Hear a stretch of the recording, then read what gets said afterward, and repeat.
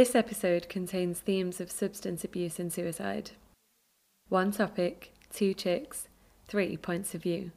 What does it really mean to do time? Police emergency. Life in prison. Keeping people safe is the first duty of government. Oi, oi. You can get spice, you can get heroin, you can get crack. No, It is criminality, pure and simple. I'm facing time. It's now I'm hiring ex-con with scars. I don't know how long it could be, 4 years, 10 years, There's not one solution. could be life. Who cares for the men behind these doors? Bird. Hello, check 1 2. Welcome to Season 3, Behind Bars with Bird. This season we'll be recording exclusively from different prisons across the UK. For our third episode, we've teamed up with HMP Weimar, which is a Category C prison in Lancashire for adult males. This time, we spoke to men who were part of the therapeutic community at Weimar, or the TC for short. The TC at Weimar is long-term residential treatment for people dealing with issues of addiction, and is one of the few of its kind still operating in the UK. The 4 men we spoke to were coming to the end of a 12-month programme there. The TC at Weimar operates independently of the main prison and has capacity for 70 people, with a full programme of activities to support a drug-free return to the community. A large drug and alcohol team work with all the men to prevent relapse on a substance-free unit. Support includes psychosocial interventions and the accredited Building Skills for Recovery programme. It was inspiring to see the growth and success that being part of a more caring and supportive prison regime allowed. Let's hear Phil's story about how he overcame his battle with alcohol after he realised the harm it was causing himself and others. So my name is Phil, I'm 39 years of age, grew up in the northwest of England, in a seaside town. Had a really good upbringing, both my parents. I'm an only child, so I was spoilt. Did well at school, got 9 ATCs at GCSE level. I did go on to do just over a year in my A-levels, but I dropped out. Went into full-time employment. So yeah, working life, early teens, late 20s, typical teenager, typical lad in his 20s. Used to go out in town in Blackpool. But I suppose with regard to my issues with alcohol, because it's mainly been about alcohol, it probably became a problem in my mid-20s, where I was in a cycle, like a vicious cycle of doing well, earning money, enjoying myself, but I'd lose jobs. So employment, I've had some really good jobs, management positions in hospitality and entertainment. And from like my mid-20s to, well, right up until the offence that I'm in for now, which was July 2020, just a recurring theme of wanting to addressing it to a certain degree, thinking I could then handle it myself, things would be going great, and fooling myself into thinking that I could have 1 or 2 drinks, I could go to the pub, I deserve this, I work hard, and payday, obviously money in the bank was a big trigger for me. It was, I wasn't spending it on the right things being obviously possessions and working towards buying a house, that sort of thing, the things that normal people do. I wasted jobs, lost relationships through alcohol, and the potential was always there to do something with my life, but alcohol seemed to have a super tight grip of my potential in my life. I might have been in a relationship, but looking back now, I didn't put relationships first, even with my parents as well. Some of the things that I used to say and do with my parents and family, which obviously I'm ashamed of, it would be a case of wanting to enjoy myself in the moment came above everything else. And a typical session, my issue was binge drinking. I could go weeks and weeks without a drink, which is probably part of the reason why I thought I wasn't an alcoholic. I didn't think of myself as an alcoholic. I just couldn't stop once I started. And it's very easy to think, well, just don't start in the first place. But when you're in that environment, you're working in that environment, and you haven't got a lot of other interests to fill your free time with, going to the pub and socialising and enjoying yourself, being on the other side of the bar is what I used to do. That used to be, I'd go into town and do some shopping, and I'd go to the pub. That would be what I would do with my free time. I'd meet up with people after I'd been shopping, so I'd reward myself with some shopping, and then I'd reward myself with having a few drinks, and that invariably turned into me losing my shopping. And even, talking about it seems crazy now, but in terms of amounts, you're probably on a 3, 4, 5 day binge, you're talking 10 to 12 pints of lager. If I was drinking at home, it'd be a bottle of vodka as well, a bottle of some other spirits. Basically, whatever I could afford, I would buy until I could drink no more, really. We asked Phil if he'd had any previous convictions before this one. So my one and only previous conviction that I was incarcerated for was a drugs offence in 2009. I got 2 years for possession with intent to supply, Class A's. So I'd been in that world, if you like, and I got back into that sort of taking drugs after I got out of prison. It was probably about 2 or 3 years after I got out in 2009 that I sort of slipped back into that after drinking.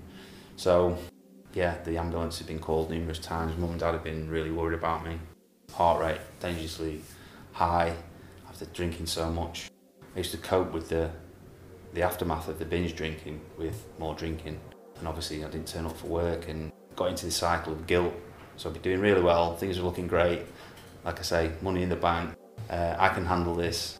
It's I've turned over a new leaf, etc, etc.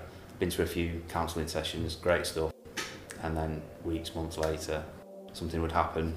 I'd be out enjoying myself, I'd carry it on too far, I wouldn't go into work, I'd lose my job or I'd get into trouble. I think I've done it all again, I'm useless, and get into that cycle. And what did it used to be the cause and answer to all my problems, basically. Phil tells us about the events leading up to his offence. Without going into too much detail, it was the last day of a long binging session for like 4 or 5 days, a week after my birthday, which is obviously another major trigger or high-risk situation. Is my birthday, wanted to celebrate. I was intoxicated. I've been drinking Stella since 8 o'clock, 9 o'clock in the morning. That led me to wanting other substances, and that was all part of the storm that created the circumstances which led up to the offence. It was me who called the emergency services. Remanded due to begin trial in January 21. I was arrested in July. It was just after the restrictions had lifted. People were going back to the pubs.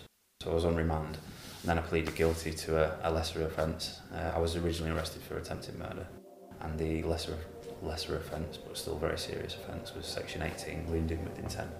And anybody that knows me knew that I had issues with alcohol, but to call me a violent, aggressive person, me normally as I am now, is that's not me.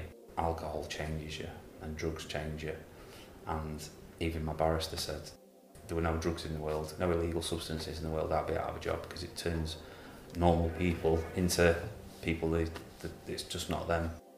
It's strange, but I've had to accept that I've committed serious violent offence.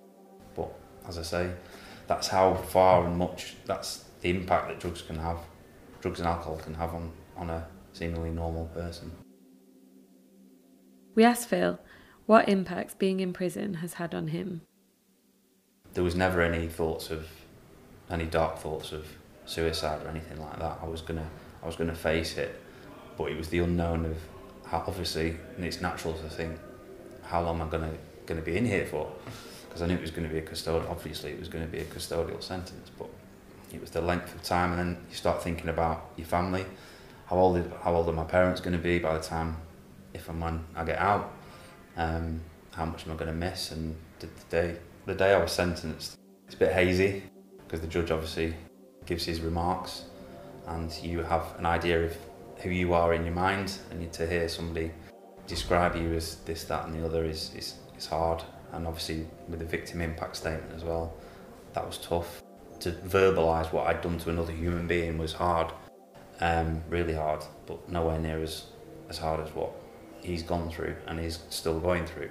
But yeah, it was a daze, but as I say, there was a few lads in Preston that helped me through that.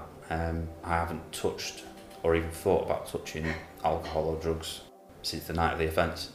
because mine was not, it wasn't a dependency, it was a way of life, if that makes sense. It was just what Phil did on his days off. He used to go and enjoy himself in the pub. When you sat in your own flat, drinking bottles of vodka in pint glasses with a bit of mixer, there's something seriously wrong. Paskey never thought his own drug use was an issue, but following an incident which led him into prison, he began to reflect on his own substance use and joined the TC. I've always had a good family upbringing, you know what I mean? My dad, he worked in paper mills, my mum worked in the cotton mills, and I was brought up in I was born in 68, so I was brought up in the 70s and 80s. Obviously the good times, you know, the 80s. And I got into drugs really at school. We used to get a bit of weed and go in the toilets and smoke the weed, you know, and go into Stone. We used to pick magic mushrooms on the playing fields at, you know, during dinner times and stuff like that. And then as I grew older, and when I first left school, I was on the dole, and I ended up going to Glastonbury one year with my mate, hitchhiking to Glastonbury. Basically, loved it, you know, like the drug culture and everything about it.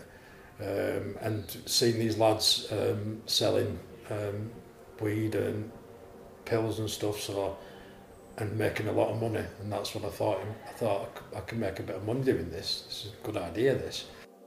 So when I got back, I started using my dole money and buying a bit of weed, and then doubling my money, just going in pubs selling it in like 16ths and 8ths. I got into DJing. So I used to DJ. I've DJed in places like the Hacienda and places like that. I got more into selling drugs then, into selling E's and more weed. When I got into in my 20s, I ended up having kids. Slowed down a little bit, but I used to still sell a bit of weed at home. Just selling ounces. Just used to buy an ounce a week and make my own smoke really. For me and my girlfriend, because she smoked as well. Became an electrician, that was my trade. I was an electrician for time, but I was still selling weed. I've always DJed and stuff like that, so I've always been involved in drugs. Then it got into taking cocaine, so did the same thing. So I've always been a believer in to make my own smoke or to make my own sniff. I sold whatever I was taking.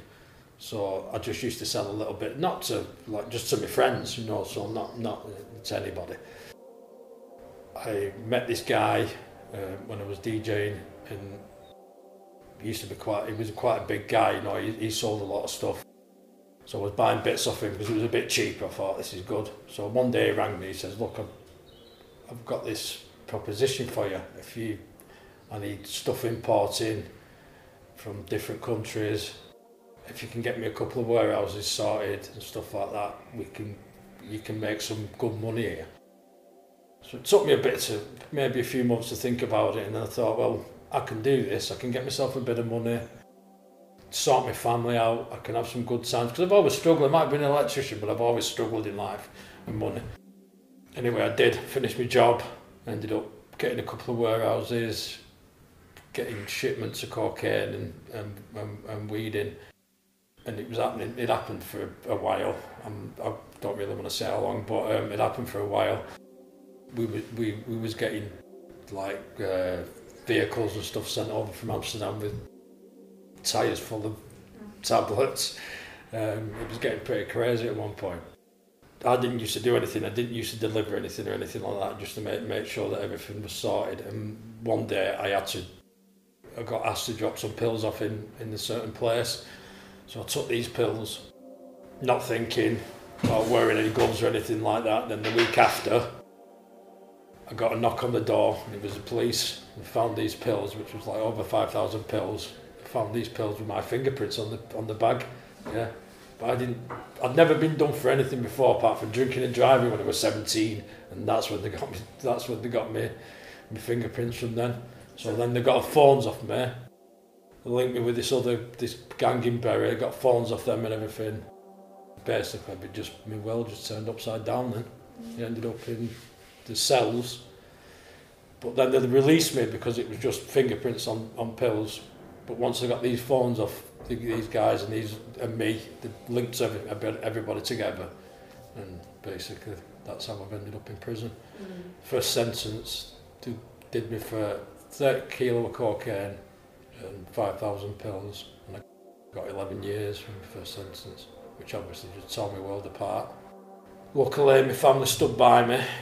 Yeah, I used to get up in the morning and just basically have a cup of coffee and then a line of coke. And then I used to go to wherever I was going, mainly one of the warehouses, and just get myself a big piece of coke because it was just there available. And then I just used to have that all day and then be smoking, instead like people smoke cigarettes, I'd just make a joint. I didn't used to put tobacco in it, it was just pure weed, you know what I mean? So, and it was just that I got to the point where I liked that, from being high to coming down, you know what I mean? It's like you get the euphoria of the cocaine, but then the weed is trying to bring you down, and I used to like that feeling, you get what I'm saying? So as soon as I had a line, I'd make a joint. I knew it was like a problem, but I didn't think it was like a problem, like a big problem sort of thing, because it was just like a standard thing, you know. And everyone I met, everyone had sniff or they'd smoke weed, you know what I mean? It was just like part of life for me. And it was more when I come to this prison really. And I'd spot to Dars and everything about that, and then seeing people around me, you know, on this wing and stuff like that, and then just having discussions with people, and then being like, well, yeah, I think I did have a problem, you know what I mean? But it was in my head at the time, it wasn't really a problem. It was just something I was doing. And then not really realising how much I was taking neither, you know what I mean? And then thinking, wow. Paskey reflects on what changed for him when he joined the TC. Like I said, when I sort of saw the light when I come on here, and I joined the TC, and I started, because I've never really been one for opening myself up, and I started opening myself up a bit more, and I've just thought, well, I've got too much to lose, which I knew anyway, but I mean, I think it's more of, it hit me more that I've got a lot to lose. I mean, my family stood by me, my mum stood by me, my brother stood by me, my daughter, my son, you know, good friend, my missus, my good friends have stood by me, you know what I mean? All the friends that used to hang around me when I used to give out the coke and buy drinks all the time, you don't see them anymore. Andy has been in and out of prison for many years. He explains to us why he hopes that this time is the last time. I got put in a food school at the age of 12 because I was disruptive, whatever they put it. I was there till I was 15. Literally straight from there I was out committing crime. Come to prison when I was first time I was 16. Started using Class A drugs in jail, and that was my life then, drugs in jail. I'd get out, I'd be out short periods and back in again. So I didn't really consider it a problem. It was just something I did on a daily basis. I was a functioning addict. I wasn't getting up having to go out shoplifting and stuff like that. I was committing crime, but I wasn't, like I said, I wasn't going out on a daily basis committing crime. I always had drugs. It wasn't a case of I ran out of drugs, I always had drugs around me. So, but it was when I was about 28. I come out, I served 6 years out of sentence, and I'd kept myself clean for 2 years. But the first thing I did when I got out was went straight back on the drugs, and it'd been a couple of months after I'd been out, I suddenly thought, yeah, what am I doing here? But it didn't, it still took another 20 years after that to change, you know what I mean? Family, really. I'd never said to my family, oh, I won't be back, I won't do nothing. It was a phone call with my mum, and she just said, like, you know, I'm not going to be here much longer. I don't want to see you in jail. And she asked me to make her a promise, and I'd never made, you know, and so I promised her, I said, I won't come back after this sentence. And that's probably what made me decide to change, because, like, I say I've never promised them anything, but if I do say I'll do something to them, I'll stick to it, you know what I mean? I was here, I come here from Preston, I was disruptive over there, I was always off my head on spice, whatever you call it, on basic, getting nicked every other day, and I ended up in the SEG, and they couldn't decide what to do with me, and they said, someone said the TC, and I was like, nah, I've heard loads of rubbish about it.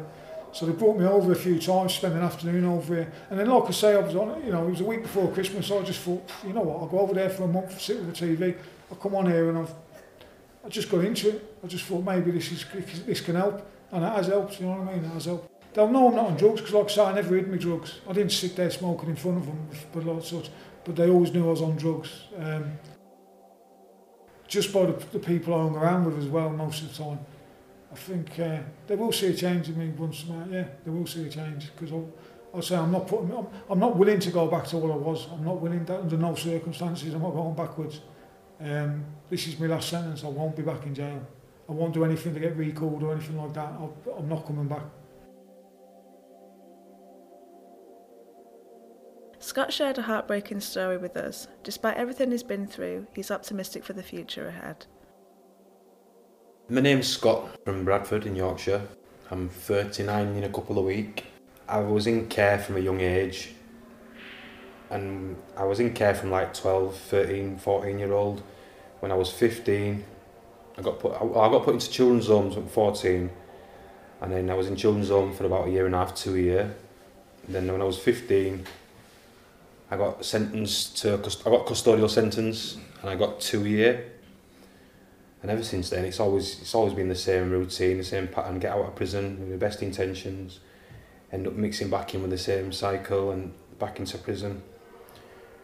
Only a couple of times where I've got out of prison, I've actually done well, and that's when I've had a bit of something behind me, or because the way I see it, if you get out of prison and you've got employment and you've got accommodation, you've got every chance to succeed.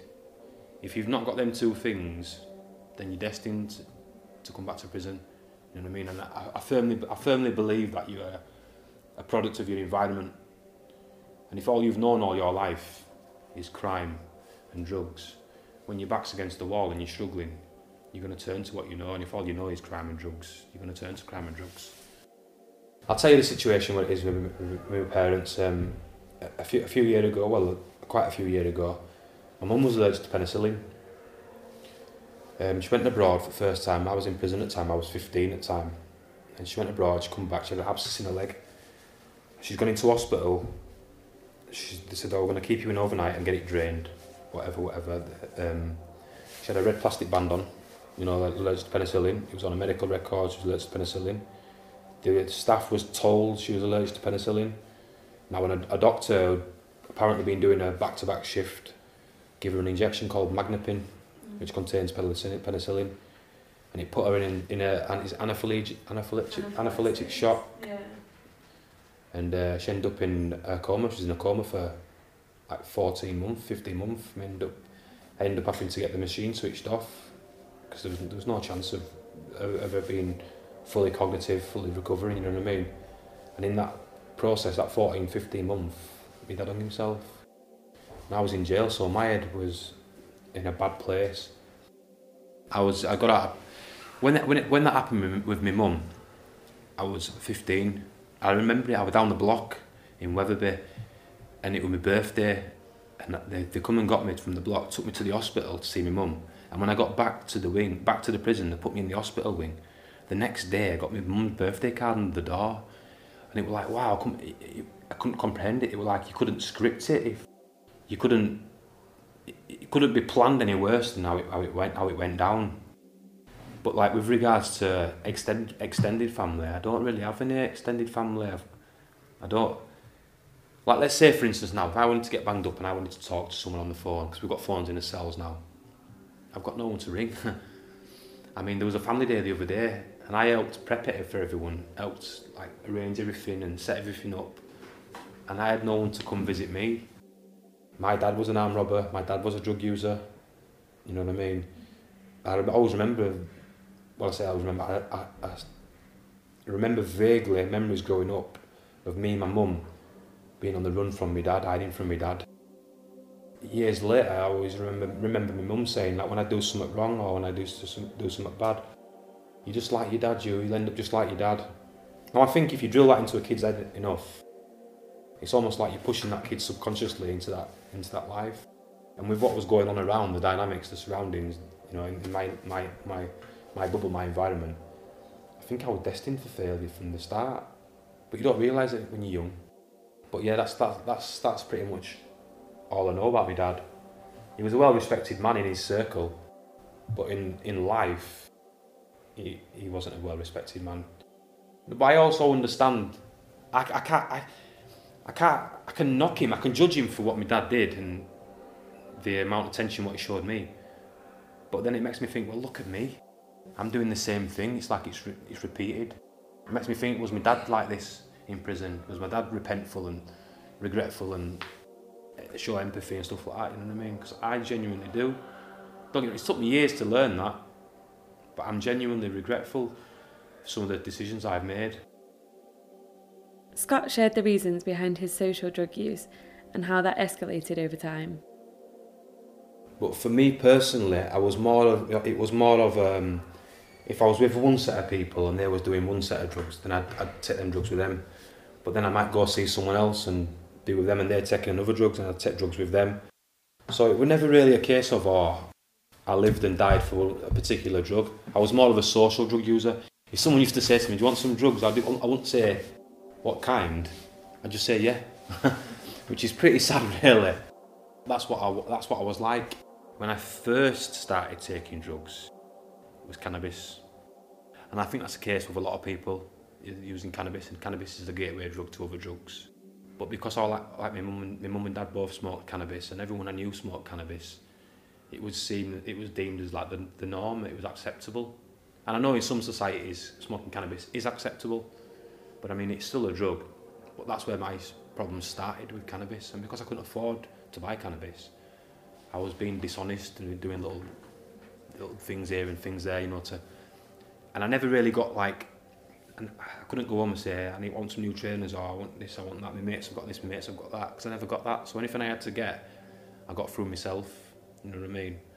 But yeah, all my mates used to smoke cannabis. And that one thing I do think as well, if a child's not got a father figure, specifically a lad, if a lad's growing up and he's not got a father figure to act as a role model in his life, then that child will more than likely look up to the oldest person on the estate, the big man on the estate, and see them as a role model. And I think that leads to a lot of people being in prison, you know what I mean? Because I never had a role model, someone to look to for support or ask for advice, like a father figure.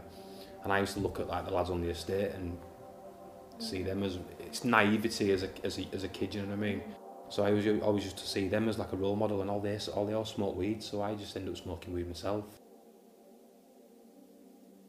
We asked our guests their reflections on their time at the TC and what they thought worked well. Probably emotional management. I used to let my emotions get away from me. I used to flick like a light switch, I'd fly off and on. Now, if I can't change something, I don't let it stress me, and I don't get wound up now. I won't argue. I'd love an argument. Now I won't argue with the answers now when I walk away, you know what I mean? And I think that was more the emotional management groups, yeah. And it's just more of a better community. People respect each other a bit more. They seem to anyway, you know what I mean? It's like, on here, it's drug free, there's no drugs available. Well, I've seen people come on here and they've just been, in the shell, and then a month later they're just, like this incredible person, you know what I mean? So, for the risk of sounding cheesy, I think the real Phil was in there, but something was going to happen. Inevitably something was going to happen. My dad just tells it as it is, and he told me that if it wasn't for this happening to you, Phil, you wouldn't be here. And he's right. The way I was heading, the way I was going, something was going to happen either to myself or someone else. And that's not to say my offence was inevitable. Would I, 2 years down the line, if I'd have carried on drinking the way I was drinking and just hitting that self-destruct button, would I still be here? Probably not. So I think, it's understanding the effect of my offending behaviour and how that's impacted on my victim's life and the lives of his loved ones and his friends who are all concerned about him. This offence coming to prison, it has probably saved my life, yeah. Obviously the TC staff, the team, they've been amazing throughout the past 12 months. Our CM, Mr. Forsyth, he works closely with Monica. So Monica is like the manager of the TC team, and obviously Mr. Forsyth is the manager of the officers side of it. But they've all been amazing, and they've pushed and tried to get things opened up quickly, and just to where we are now to where we were is night and day. So big thank you to all the staff and for making it happen. My first bit of advice would be, don't be scared to ask for help. Don't be scared to ask for help. Problem shared is a problem halved. Don't bottle things up. Try to stay safe. always weigh things up, pros and cons. It sounds a bit corny. It's what they've been drilled into us, but it's true. Weigh things up, take a step back, think before you act. Always try to look at things from other people's points of view. There's more to life than drugs, a lot more to life than drugs. Try to find enjoyment in pro-social things. When I was young and before I got taught these things, I found my enjoyment in the negative sides of life. Try break the cycle early. After speaking with these men as a group throughout the day, it was really great to see how supportive they were of each other.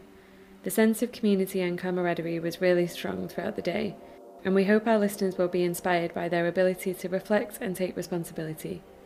And we wish them all the best in the future. Thanks to HMP Wymot for supporting our visit, and a special thanks to Paskey, Andy, Scott and Phil for sharing their stories. Once again, shout out to Phil and Barry for Time for Change at HMP Preston for their help and support and being bird champions. Thanks to the Leaf Library for the music today. Expect social justice info, stats and prison insights from Bird on Twitter, Instagram and TikTok at Bird Podcast. You can also find out more from our website, birdpodcast.co.uk. See you next time on Bird.